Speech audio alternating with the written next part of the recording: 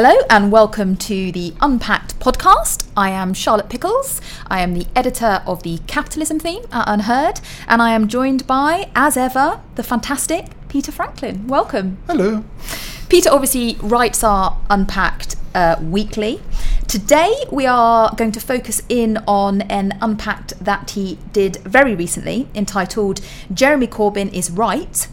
A post-neoliberal world order is coming, brackets, whatever that means. So let's start off with that question, because you hear the term neoliberalism, neoliberal bandied around rather a lot. Peter, can you explain to us what that actually means? Well, it means whatever you want it to mean. That's not the answer I wanted. Well, it's a catch-all, especially on the left. It's a catch-all term of abuse for whatever you don't like about the way the world is run. However, I think there is a better way of describing it, and that is supplied by Oliver Letwin in a piece. Who you used to work for? I did, yes, many years ago. I helped him with some speeches, although he's quite capable of writing by himself. And now out of government, he's had the opportunity to do that for Standpoint magazine.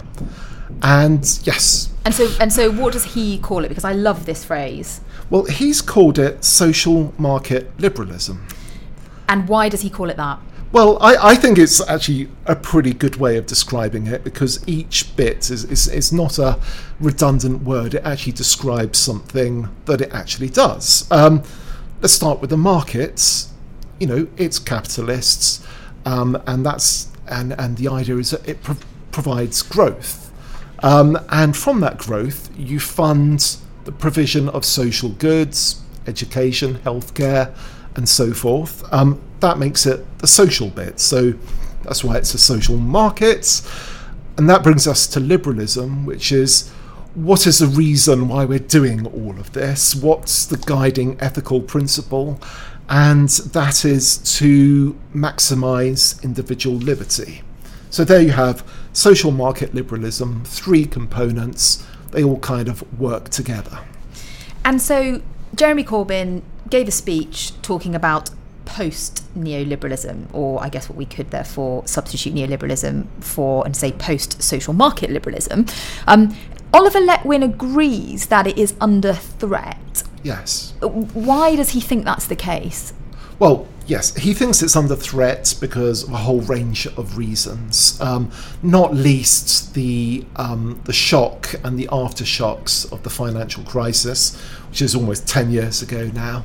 And you use a fantastic kind of analogy in this. Can you of kind of why that has resulted in our questioning of the status quo?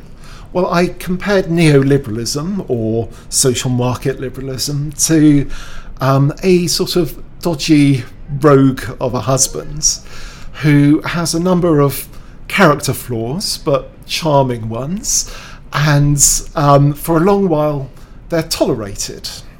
You know, we'll put up with him, but then he does something really bad. He gets completely drunk. He crashes the car into the front of the house, and he's less charming at that point. Less charming, and suddenly those character flaws are not nearly so tolerable. And I think, and that's what the crash did. It exposed those flaws in a way that perhaps we hadn't, or cast rather a new light on those flaws so that we saw them differently. Exactly. And Oliver Letwin's argument is that 10 years on, we're now getting to the position that actually we might forgive the old rogue and see, you know, sort of appreciate him for what he's good at. And similarly, it's time to start making the case for social market liberalism again. Which is sort of interesting, given that he points to certain things he thinks have contributed to our loss of faith in social market liberalism, including things like a democratic deficit, the fiscal consolidation, or you know, more popularly known as austerity, the deficit in education and training programs. And I think it'd be quite difficult to argue that we've really done much about any of those things. So in a sense, he's arguing that we're at a point where we might welcome the rogue husband back into the family, yes, and yet we haven't really dealt with why we might have pushed him out in the first place. Well, you know, his argument is that as long as he mends his ways, then we'll be fine, and that we'll come round to it again, and that all we need to do is explain we need the markets, we need the capitalism to pay for public services. So it's not social market liberalism, neoliberalism for the sake of us being a capitalist nation. It is for the sake of us being able to have the social infrastructure, the welfare state that actually we so value. For the sake of being a civilised nation. Exactly. Okay. However, the problem with that argument is that I think it overlooks the fact that the flaws are actually fatal. Okay. And it's all very well saying we need the market to provide growth and to share the proceeds of that growth, in Oliver's phrase. The trouble is that there's been a long-term decline in that growth. And well before the crash. And well before the crash, yes. And in over several Western countries, China, etc., still growing quite fast. Yeah. So we've got a real problem there. Then it comes to the fact of who's going to do the sharing. If the state and the state alone does the sharing, then people feel dependent on the state. They don't feel dependent on the markets. And undermines the freedom argument. It does, yes. So people really need to see the proceeds of growth in their pay packets, in their savings accounts, in their equity in the homes that they live in. Yeah. But all of those things are either stagnating or they're in outright decline. Yeah. And that will undermine support for social market liberalism. And one of the things I thought was particularly interesting, and I guess particularly interesting given the context within which we're living, so, with the election of Trump, the kind of various populist movements across Europe, Brexit in the UK, actually it's not just economic drivers for that. There's a lot of concern around culture, identity, belonging, the kind of social capital side of things, and you think actually that's just as an important factor here. Yes, I think people feel an emptiness. They don't just need more freedom. I mean, they quite like freedom, but how much can they take? There comes a point at which you're more concerned about the fact that families are breaking up, that communities have no community spirit, that the nation that you belong to is seemingly sort of no longer interested in you. These aren't good things, and they weigh on people's minds more heavily than the sort of transactional support this because it will give you more wealth, more money. So I can value my freedom whilst at the same time finding immense value in my family, or as you say, in maybe a religious community or other type of community.